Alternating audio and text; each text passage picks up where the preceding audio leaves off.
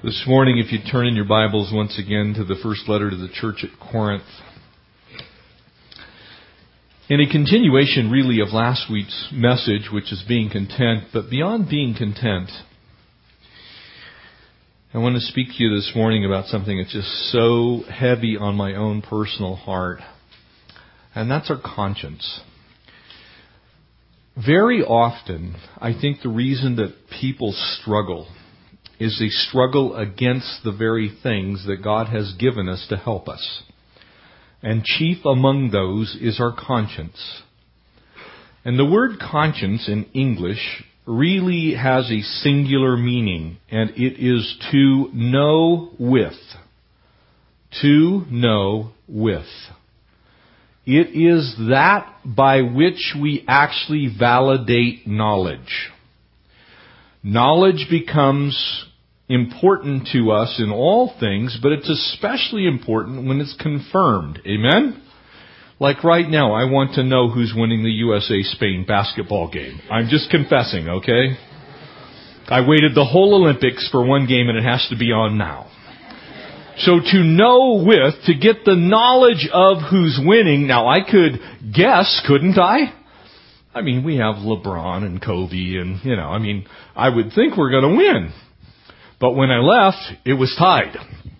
So my knowledge is, I actually don't know. So to know with, to have a good conscience about that, would be to seek all of the actual real confirmation I can get. So if I were to have my cell phone on and I could call Connie right now, I would know for sure who won, okay? Conscience is very important. Now I'm using this silly example to illustrate something very, very, very important. Knowledge must be verified. And the way that people verify knowledge in the world is very different than the way we verify knowledge in the body of Christ. Amen? In the world, it's your mind, it's sight, it's hearing, it's counsel, it's Ouija boards, it's the Psychic Friends Network. You see, we confirm things through all kinds of different ways, but in the body of Christ, we have a very different way of confirming our conscience. It involves prayer. It involves the very voice of God. It involves the Word of God, and it involves the Holy Spirit of God to confirm the knowledge so that to know with is to hear from God. It's not just simply to have your friends agree with you. Amen? It's not to go to those stupid machines at the supermarket and you put your quarter in and out spits a piece of paper and it says, you are going to be wealthy today.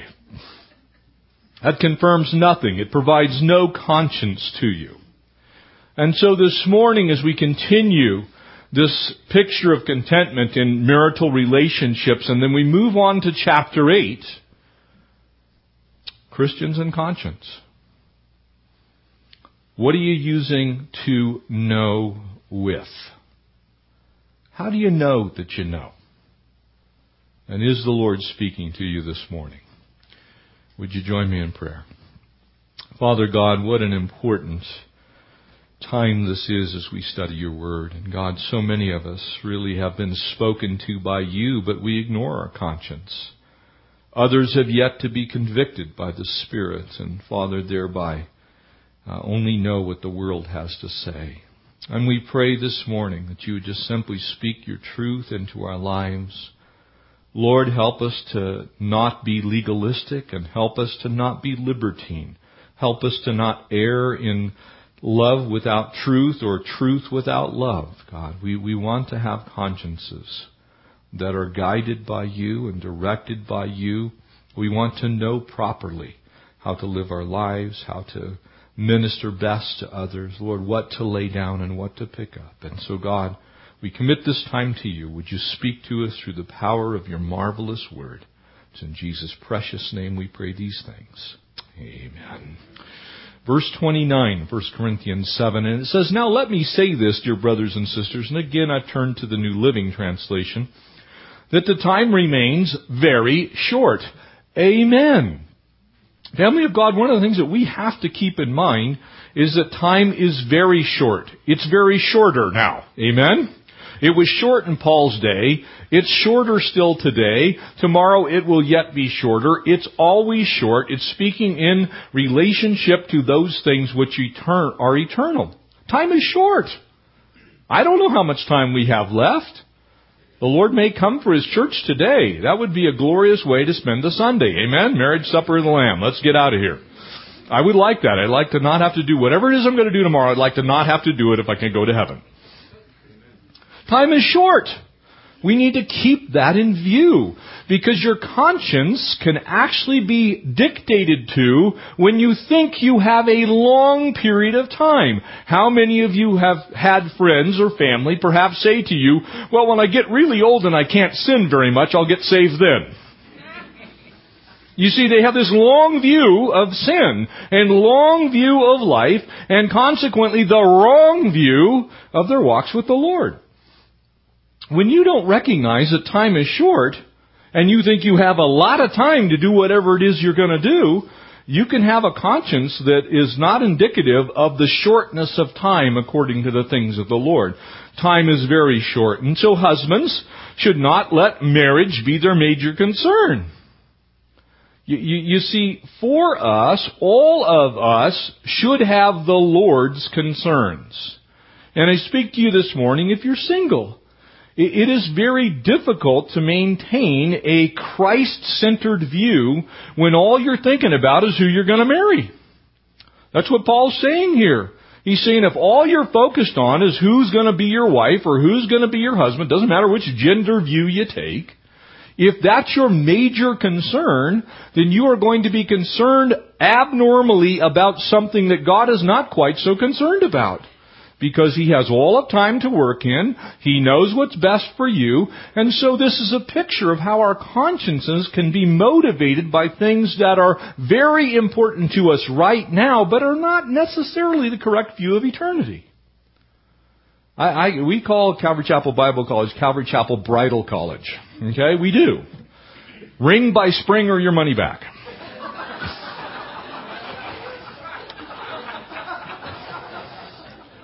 It's one of those things, you know. Everybody gets into the 20s and they're like, oh man, I'm so old. I don't, you know. And you ladies are like, if I don't have kids before I'm 22, I will miss the opportunity, you know.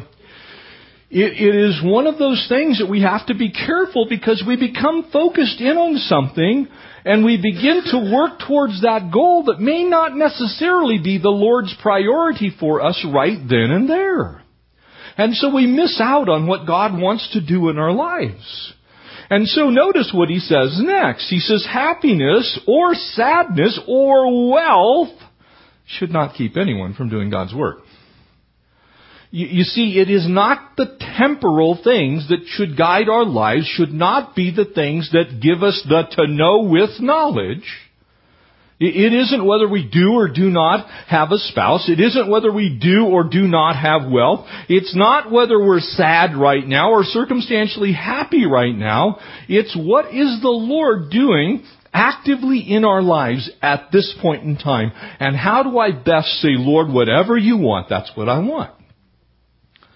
That's what brings happiness into our lives ultimately, and joy into our lives ultimately. Because I've met people who are married that are miserable. I have met people who are wealthy that are miserable. I have met people who claim to be happy who are actually miserable. Why? Because they don't have an eternal perspective. They have a temporal perspective. And maybe they're looking towards trying to maintain that wealth. How many people have been ill-guided and pushed into irrelevance in the body of Christ, trying to hang on to an empire? I have met many. And again, nothing wrong with being wealthy. And as a matter of fact, it's important that that wealth be used for the kingdom. And so there's a great place for wealth in the body of Christ. But not if it's how you get your conscience. Not if it's what motivates you to get up every day. If your goal is to get up and simply make money and not please Christ, you've missed part of what God wants to do in your life. And so we have to be careful, family of God. I want my to know with well with the Lord. Goes on in verse 31, for those in frequent contact with the things of the world should make good use of them without becoming attached to them, for this world and all it contains will pass away. Amen. Circle that.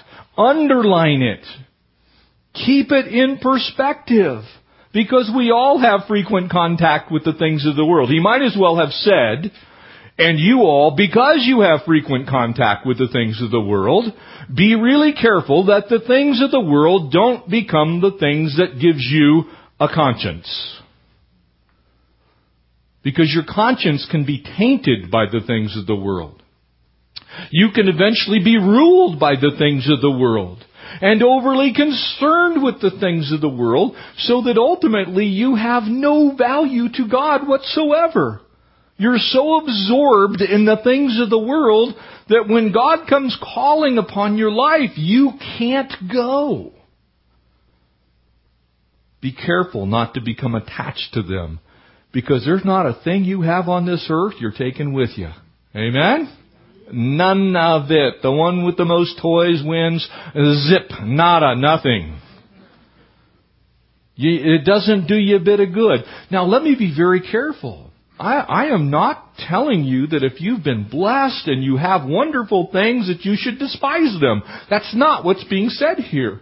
I'm not telling you to go sell all that you have and give to the poor. Jesus commanded that in a very specific instance. Okay, but what I am saying to you is make sure that your possessions don't possess you. That those possessions are in the hands of the Lord.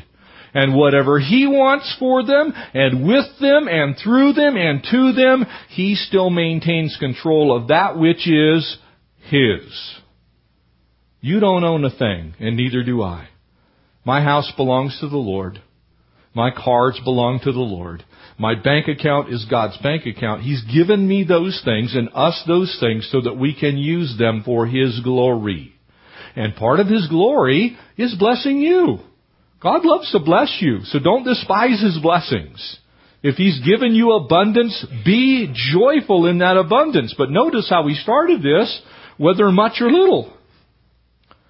Enjoy it, but use it for the kingdom.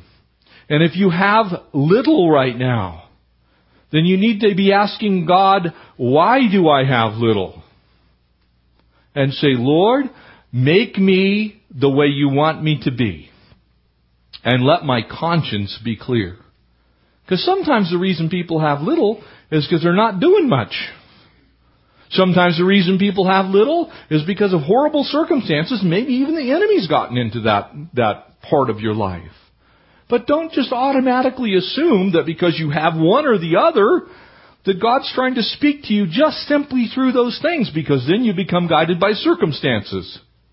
And if you're just guided by circumstances, and you're not influenced by the Word of God, through prayer, by God's voice Himself and the Holy Spirit, through the counsel of people who love the Lord, if you're just being guided by stuff, you're going to be running all over the place like a chicken with your head cut off. Amen?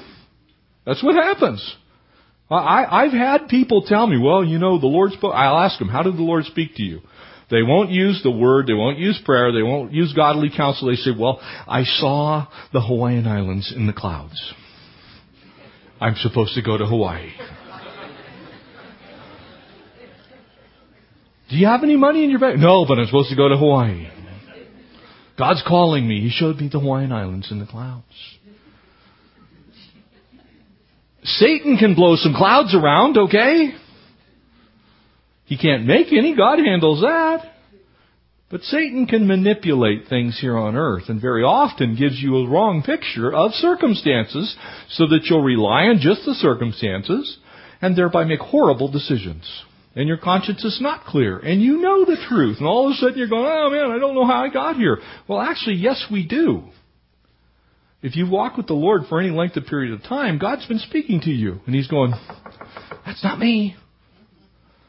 No, seriously, don't go to Hawaii. It's not going to be good just because you saw some clouds.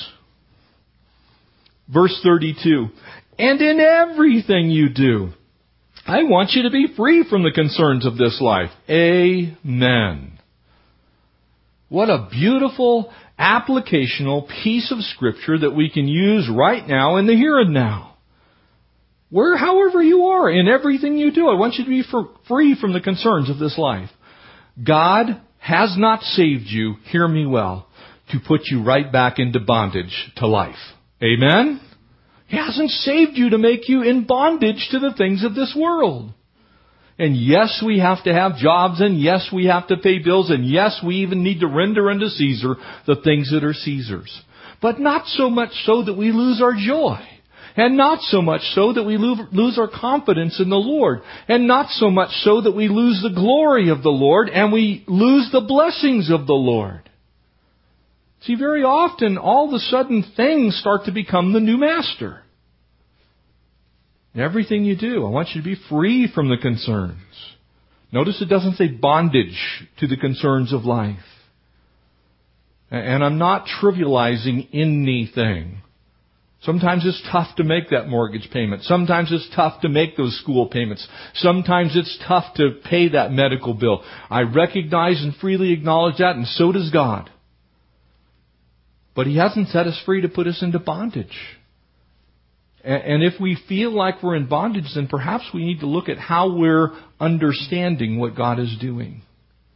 And give Him opportunity to adjust our lifestyle. Give Him opportunity to tell us what needs to go and what needs to stay. Sometimes we're so set on the path that we believe we're supposed to take that we're not even open to God changing it. So, I'm not going to do that. I mean, after all, I've worked 30 years to get where I am today. I've worked 40 years to get where I am today. And God's saying, maybe, well, I'd like to take you someplace new. But you're so attached to everything that's on this earth that the concerns of life have swallowed you up.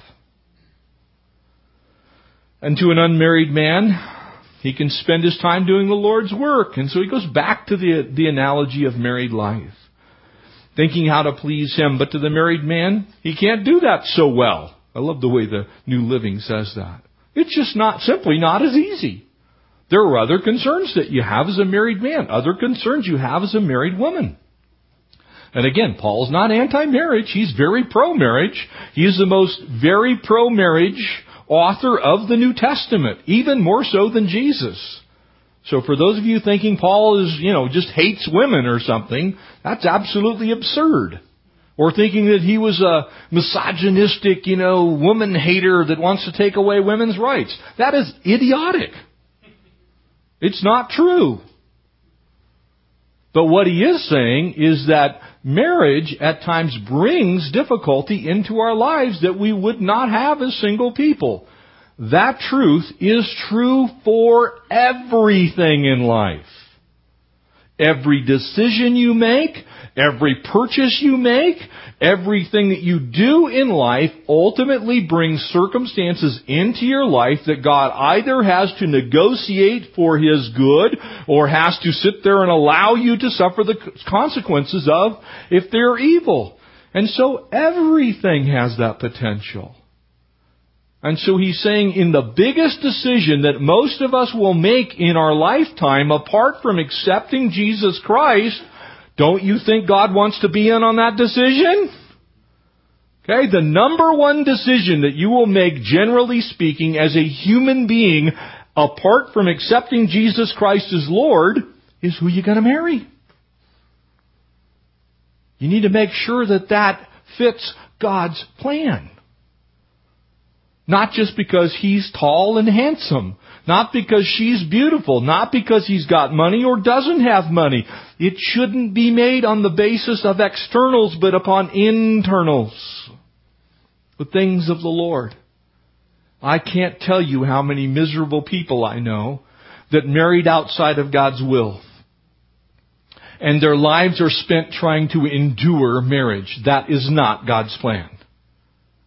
Marriage is the most wonderful human institution that God ever allowed on this earth. But it also brings a set of conditions and circumstances into your life that you wouldn't have if you were single. That's all He's saying. Don't read anything into it. He has to think about his earthly responsibilities and how to please his wife, and his interests are divided. And in the same way, a woman who is no longer married nor has never been married can devote more time to the Lord in body and spirit, while the married woman must be concerned about her earthly responsibilities and how to please her husband. It's super simple, folks. Please don't read anything into that passage. It's simply saying that we need to be concerned about the Lord first. Not about whether you are or are not married. That's why He's already said, don't be overly concerned for that person, because God knows exactly who that person is. That's why if you come to me and you say, well, what do you think about dating? I will tell you it's one of the most dangerous things that we do in America. Because it can lead to circumstances and situations that very often put you into a position to no longer hear from the Spirit of God, but rather hear from your flesh. Be very careful. Because pretty soon you think you're in love. Pretty soon, all of a sudden you say, wow, I just don't think I can live without him or her. And you're 14. Tell me that's the Lord and prove it to me, and I'll be a believer. But I'm telling you, 14 and 15-year-olds don't have a clue about what God wants for their life. Okay, they don't. Period. So don't disrespect my judgment and come to me and say, well, my daughter or my son is just different. No, they're flesh just like everybody else. And we need, as parents, to stand up to our society and say, not on my watch. Unless you want them making really bad decisions and being affected by their circumstance, because they're not ready for marriage at 14 and 15 years old. And if they date the same person for 2, 3, 4 years, where do you think it's going to go? Paul's being very rational here. Now, did what I just say preclude your children from being able to go out with members of the opposite sex? Absolutely not. But don't fall into the world's dating method, which is basically pre-marriage. Amen? Be honest. Paul's giving very strong instruction here to us. We need to hear it. We need to do it. Because if we don't, we suffer the consequences. Why do you think so many marriages fail, family of God? Because we have the wrong view of marriage. We're not looking to please the Lord. We're looking to please ourselves. And because we look to please ourselves, we end up out of God's will. We marry somebody we're not supposed to marry, and all of a sudden, it isn't so good. That's what it says. I say this for your benefit, verse 35 says, not to put a restraint on you, but to promote good order and, notice this, pretty specific, unhindered devotion to the Lord. You can't give unhindered devotion to the Lord when you're entangled with the things of the world. You can't give unhindered devotion to the Lord when you're entangled with the things of the world. It's not a hard concept. It's a very easy concept to understand. That's why all of these sin issues that have been talked about already now come into full view. So if you're a drunkard, entangled with the world. You're a drug abuser, entangled with the world. You're involved in an inappropriate relationship at too young an age, tangled with the world. You get the picture? How entangled with the world are you? If you're entangled with the world, your life gets very, very, very hard. And it becomes very hard to discern the will of the Lord. Because you got all these circumstances going on that are speaking to you and yelling at you. Marry him. Marry her. Go ahead. You're almost married anyway. Amen? Be real about these things. We all think we're going to be the exception to the rule. If we're honest, we think that way. But we're not going to be the exception to the rule. And the Word of God specifically is speaking to us, be careful about which liberties you take. Because you know what? Dating is not necessarily a sin. But oh, how quickly you can get entangled with the world. Amen? So it is not so much a sin as it is unwise. Your to know with gets damaged. That's why we as parents need to have a conscience about the things that we allow our children to do, because they are in that process of gaining their own conscience. Amen? So you need to speak up and say, I really don't think that's wise, son. I really don't believe that's God's will for you. We do have an opinion, and we are part of that, which is the conscience of God speaking truth into other people's lives. We want unhindered devotion. Verse 36, for if anyone thinks he's acting inappropriately or improperly towards a virgin that he is engaged to, if she's getting along in years and he feels he ought to marry, then he should do what he wants. He's not sinning. He's making a very, very clear statement here. God understands human biology. God understands chronology. Okay? He knows when we're kind of getting into those places in our lives. He gets all of that. He's not anti-marriage. He's not anti you having relationships. He is anti you making mistakes.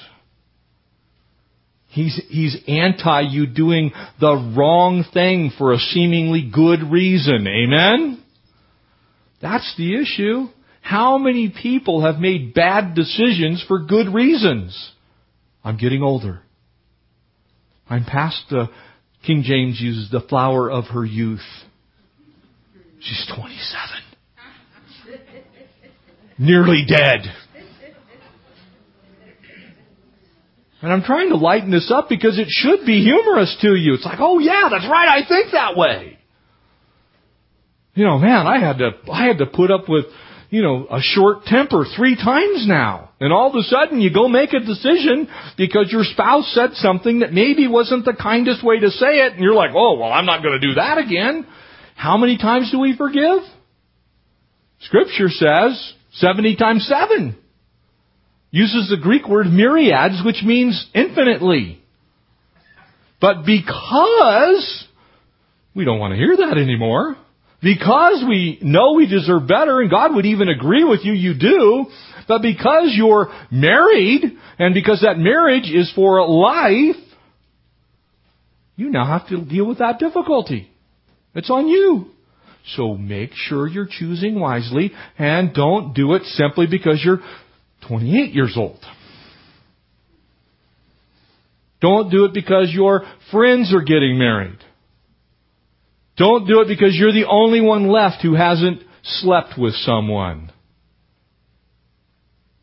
How many times do we end up in that situation where we adopt the world's standards and we forget that God is able, and through Him we are more than conquerors?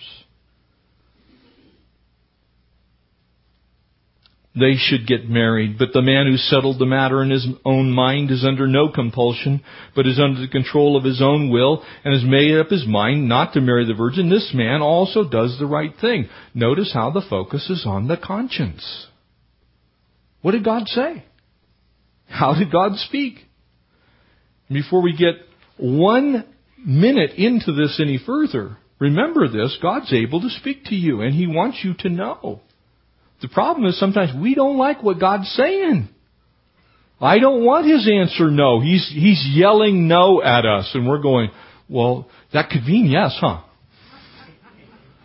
Or we get 97 no's and we get 3 yeses, and well, the yeses are more important. I mean, after all, God wants me to be happy. No, God wants you to have joy. There's not a single verse in Scripture that God declares circumstantial happiness for everyone all the time. Amen? As a matter of fact, He says just the opposite. You're going to have some trials. You're going to have some tribulation. You're going to go through stuff you don't like. How many people are guided by happiness? I just want world peace. We all want world peace. The fact of the matter is, if you read your Bible, you're going to know that in the last days, there's going to be war and rumors of war and difficulty. And men will become haters of God. Family of God, that's the world we live in. So don't try and make it into something different so that your conscience will be okay. Let God use His Word and use prayer and use His very voice and use those things which He's given you, the power of the Holy Spirit, to discern what is His perfect will. And so the person, it says in verse 38, who marries does well. And the person who doesn't marry does even better. And make sure that you understand what's being said here. It's hard to be single. That's why it says even better. It's harder in our generation to be single. It is a very specific calling upon someone's life to be single and give your life fully in devotion to the Lord. I think that is a very narrow bandwidth of calling, and very few people are actually in that group. For the vast majority of humankind, married life is the norm. Why? Because a woman is bound to her husband as long as he lives. It's for life. Anybody that tries to tell you that marriage in the Bible is not taught as being for life needs to read this verse. It applies both ways. It happens to be speaking from the female gender first. Doesn't mean it's exclusive. It applies both ways. Marriage is for life as long as you both shall live. 100% of the time. That means in sickness and in health.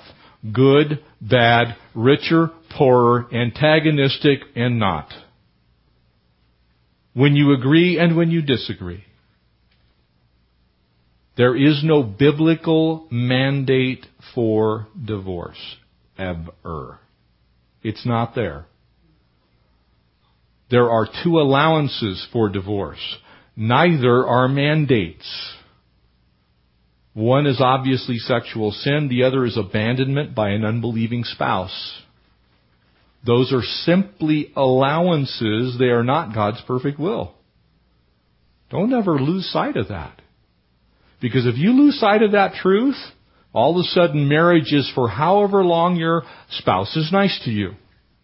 However long your spouse provides you the material blessings that you think you ought to have. However long your spouse is beautiful or handsome, or however long you live in the house that you think you ought to be in, or however long they put up with your parents, or however long whatever happens. Do you get the point? From God's perspective, marriage is for life. And it endures hardship. It endures pain. It gets through difficulty. That's why He's spent all this time making the point, it's not easy to be married. Has its own set of circumstances. I personally, and I think most people who have been married for a while, would not trade it for anything in life. I would trade nothing for my marriage to my wife Connie. Nothing. Give me the world, I'll take her. Thank you, Jesus. So important on a level above everything else, other than my own personal walk with the Lord. She's next. But even in that, she's a woman. I'm a man. I like meat. She likes veggies. It's not hard to understand, folks. She has her opinions. I have mine. She has her likes. I have mine. I happen to love chili dogs. Her not so much. You get the picture. And you can extrapolate that out to virtually anything in life. As long as he lives. But if the husband dies, she's free to marry if anyone wishes. But he must belong to the Lord. Underline that. He or she, if you are a Christian, must belong to the Lord. Please, in Jesus' name, do not make the mistake of looking at your children and giving them the wink and the nod. Well, they're a pre-Christian. Scripture clearly states believers are not to be married to unbelievers. We are not to be unequally yoked. Is there grace if you get into that situation? Of course. Is the mercy of the Lord still available to His children? Absolutely. But we are to be thinking about and entertaining marriage only to other believers if you yourself are saved. Please don't change that truth, for in doing so, you are likely going to ruin someone's life. I can't tell you how many, especially women, I have talked to that knowingly married an unbelieving guy, thinking that she would be the instrument of change in his life and he would eventually come to Christ. Only to live long enough to know that that didn't happen and go through a bitter, horrific divorce because of it. No man can have two masters. So imagine that marriage is a picture of the unity that we have in Christ. And you marry someone whose God is not the Lord, but whose God is the world, and you serve the Lord, how much trouble do you think you're going to get into? Again, it's not hard. We make it hard because we want it to say something else. The fact of the matter is, it doesn't say something else ever. As children of God, we are to marry Christians. Period. Now, in grace, you can do anything you want. You want to go exercise your liberty? We're going to get to that next. But you will suffer the consequences for it, and it won't be good. And God, knowing that it's not going to be good, is saying, don't do that. Because you'll bring untold problems into your life. But in my opinion, it would be better if he or she did not marry again, speaking, of course, of that person who was previously married. And I think I'm giving God's counsel from God's Spirit when I say this. In other words, he's saying, it's better to be unmarried than to marry someone who doesn't know the Lord. It is better to be unmarried than to simply marry someone who doesn't know the Lord. That's tough, isn't it? But it's what Scripture plainly says. Your to know with has been affected. Your conscience now has new discerning abilities. Please don't ignore it. Please don't ignore it. And he goes on now as we start chapter 8. And he switches up really not so much the context of what's being talked about, but rather the example. Because here's why. How many of you have thought, well, I don't know if I should buy stock, because isn't the stock market just kind of legalized gambling? How many of you have concerned yourself with shopping at Home Depot? How many have concerned yourself with shopping at Target? How many of you have concerned yourself with going to Disneyland because they openly hire homosexuals? How many of you have chosen to not go to restaurants and just absolutely blasted other people for going there because they serve alcohol? How many of you have thought through all of these things and go, you know what, I'm just I'm gonna do, all these crazy, bizarre things, and I'm gonna withdraw from the world? Scripture doesn't teach that. Scripture also doesn't teach that we should take our truth and divest it of love. Truth and love must go together. And you cannot just have the truth without love, and you also cannot just have love without the truth. They are both wrong. On one side, truth without love is legalism. Love without truth is libertinism. Scripture teaches the balance between those two places. And so now he begins to say in verse 1 of chapter 8, now concerning the things offered to idols. Now this would have been a huge problem in Corinth. Now you're probably sitting there thinking, man, we don't have any, temples in Running Springs I'm aware of that, sell, gnarly sacrificed meat anywhere. That's true. We don't. But we sure do have the God of this age alive and well in Running Springs. We absolutely have the God of this age alive and well in this country. And I just named a whole bunch of things to you. Home Depot was founded by a Christian, by the way. And he's absolutely enraged about the hiring policies and the very pro-gay things that Home Depot is doing. Like going to gay fairs and having their little two guys acting as a family and doing crafts with kids. They do that. This is where conscience comes in, folks. You see, what he's going to talk about now is how do we do these things in love? Because there may not be an exact answer in every single situation that applies to absolutely every person. God's given you individual consciences which provide you with the conviction of the Holy Spirit that in a given situation, because you are free in Christ, that you can hear directly from the Lord yourself. I do not have to make an edict from this pulpit as to whether you can shop at Home Depot, and I won't.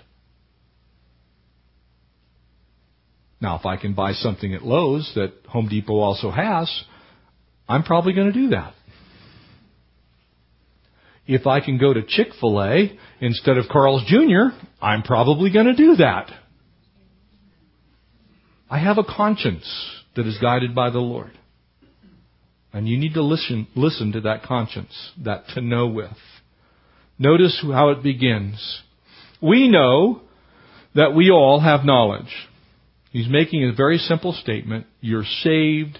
You're redeemed by the blood of the Lamb. You know that there's only one God. You understand completely that those things that you now are being guided with are really heavenly things as opposed to the earthly things. We all have some form of knowledge when you get saved. There's an instantaneous thing that happens, and all of a sudden you realize, man, I got to stop selling crack. I need to get out of that relationship. This isn't working. I got to give up my job as a loan shark. I can't do these things anymore. There's an instantaneous conviction of many things. But there is not an instantaneous conviction of all things. Because not all things have an exacting answer laid out in Scripture that is universal to all of mankind. And so God gives you a conscience so that in those individual circumstances where you must make the decision for yourself and for your family, you can hear directly from God. You don't need to call Pastor Jeff and go, well, should I buy this thing that's on sale at Home Depot? Please don't call me. I don't want to know. God can speak to you about whether you need to boycott Home Depot or not. And if your conscience says yes because you are convicted in the Spirit that you are sinning against God by shopping there, then in Jesus' name, don't shop there. But if you're not convicted of those things, and you believe that God is able, and through Him you're more than conquerors, and in that situation there may be no other option, and that one item that you need is at Home Depot, you also can live that truth and that reality as your conscience speaks to you through guidance by the Lord. It's why you will not ever get me to promote the whole, we should boycott this or we should boycott that. That's why you will never hear me say, well, just stop paying taxes. Do I like to waste my tax money and see it go towards things that are not biblical? I hate doing that. It drives me crazy, and I am politically active enough to tell you I will do everything I can to see to it that ends. But I can also tell you that if we all withdraw from the world, we'll have no impact to salt and light in this country. So on one side, if your personal conviction is this or this, let your conscience be your guide. Notice what goes on to say now as we finish verse 1. And we'll end with verse 1 and then we'll pick this up in our next study. Knowledge puffs up, but love edifies. Knowledge puffs up, but love builds up is what you can actually write there in your margin. Knowledge fills you full of gassy goodness. It is what happens when you ferment. It's what happens when, like we did a couple of days ago, Connie decided that we would have Belgian waffles and bacon. I love bacon. And Belgian waffles take yeast, if you know anything about Belgian waffles. And when you make Belgian waffles and you make the batter ahead of time, and they just become so wonderfully fluffy because they're full of gas. There's little air pockets all throughout your Belgian waffles. It's what makes them fluffy and wonderful. It's part of the process of puffing up. The same is true for any kind of bread. That's why sparkling water is more refreshing than flat water, because it's got the little bubbles in it and they tickle your taste buds and your tongue. You see, that's what that does. Knowledge puffs up. If you just have knowledge, then you get really inflated with yourself, is what Paul's saying here. If you have all this knowledge, well, all of a sudden you become the legalistic authority on absolutely everything. You're just all swollen. I can't get any more knowledge in here. I am so full of, oh, that's right, myself. And you kind of wander around, just kind of jiggling from side to side because of all your wonderful knowledge. That's why we call people fatheads. That's why we have those derogatory marks about people who overtly want to tell you they know more than you do. You see, knowledge does that if it's by itself. If knowledge exists in a vacuum, it's actually dangerous. Knowledge that's not exercised in love becomes a weapon in the hand of that person that wields it. And love without knowledge becomes hypocritical, does it not? And so you can see the balance of these two things. God wants us to have knowledge, but He does not want that knowledge divested of love. Because if I take my knowledge and I use it unlovingly, it's just as destructive as the lack of truth. Do you get the picture? Both things are wrong. And see, our conscience need to be pure. And if my conscience is going to be pure, my conscience must have equal parts of knowledge and love. And at the end of the day, if you have to have a tiebreaker, okay? We're in the Olympics right now. Amen? Don't you hate the tiebreaker things? It's like their mother's uncle's aunt's cousin's best friend was once an Albanian, and that's the tiebreaker or whatever. You know, there's all these obscure rules. Let me help you with the rule of the tiebreaker in the kingdom of God with your conscience. Apply love. Knowledge always is secondary to love. How do we know that? The plain statement of John. God is love. So at the end of the day, your knowledge should always be secondary to love, but you also should not ever throw out your knowledge. Because then it becomes hypocritical. Because ultimately I can look at the Word of God and go, well, I'm just being loving, so you just go ahead and keep on doing that. No, you're not loving when you tell people to do things that get them in trouble. You're not loving when you encourage them to take up behaviors that are sin.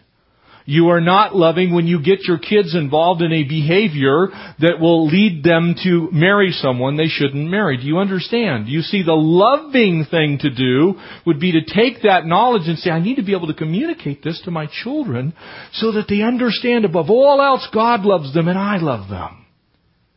And that I want the very best for them. And the reason I'm bringing this knowledge to light is because of the love. You see, a lot of times it's a lot easier to just get mad, isn't it? We have no problem hating sin. We have problem loving sinners. Amen? Most of us have no problem hating sin. We just don't love sinners like Jesus loved sinners. Boy, am I glad He didn't do that to me. Because He's still loving on a wretched sinner. And I have a lot of knowledge. One of the things that I am most ashamed of in my time in ministry is the amount of times I have taken out the Word of God and used it as a baseball bat. It's like, here, bam! Quit that sinning. Legalism does that. The authority of God's Word can speak that harsh truth. But once you speak that truth, you need to back it up with love. You must defer to love. When we do that, the conscience works properly. When we do that, the conscience works properly. The conscience will not work properly if you take truth out of it or if you take love out of it. And if you're going to err, in Jesus' name, err on the side of love. Okay, so what? There's that issue in that person's life. Err on the side of love. That's why when somebody comes to me, I'm not going to that family gathering, and I ask him why. Well, he uses swear words. So you think he's going to hear the truth by you just simply getting out of his life? Do you think that person is going to feel the love of God and experience the love of God if all you do is criticize? You see, we must stand for the truth. You can make this, please don't use that language around me. I love you, but that's really harsh on me. It's harsh on my children. I don't want my children to hear those things. But you do it in love. And all of a sudden that person understands your tenacity for the things of God in a very different way. It's not because you hate them. It's because you love them. It's because you care for them. It's because you care for your children. All of a sudden that love becomes the dish upon which you serve the law. That's why when you go to a nice restaurant, by the way, they don't serve your meal on a napkin. Here. You get the nice fine china. Looks beautiful. Man, I want that.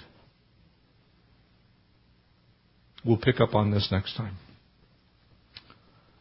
Let your conscience, your to know with, be guided by the Spirit of God. And if you don't to know with, defer to love. Amen? Let's pray. Oh, Father God, just help each one of us. Lord, in these areas, God, now we know the truth of some of these issues. And Father, we're now subject to that information. But God, help us to never just simply take that information and beat one another with it. Lord, help us to always defer to love. Lord, to fall back on that position of grace and mercy and kindness and tenderness and gentleness and meekness.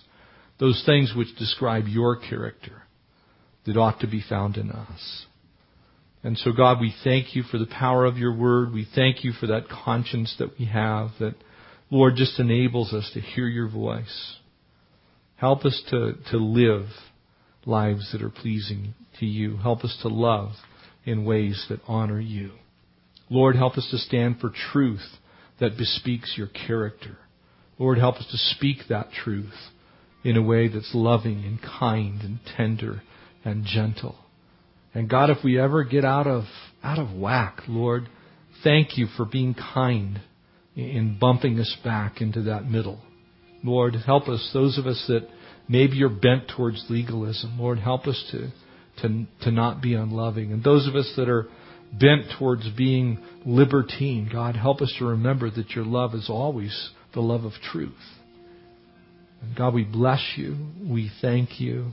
We love you. And thank you for loving us with all of our faults, with all of our weaknesses. We ask these things in the precious name of our Savior Jesus. Amen.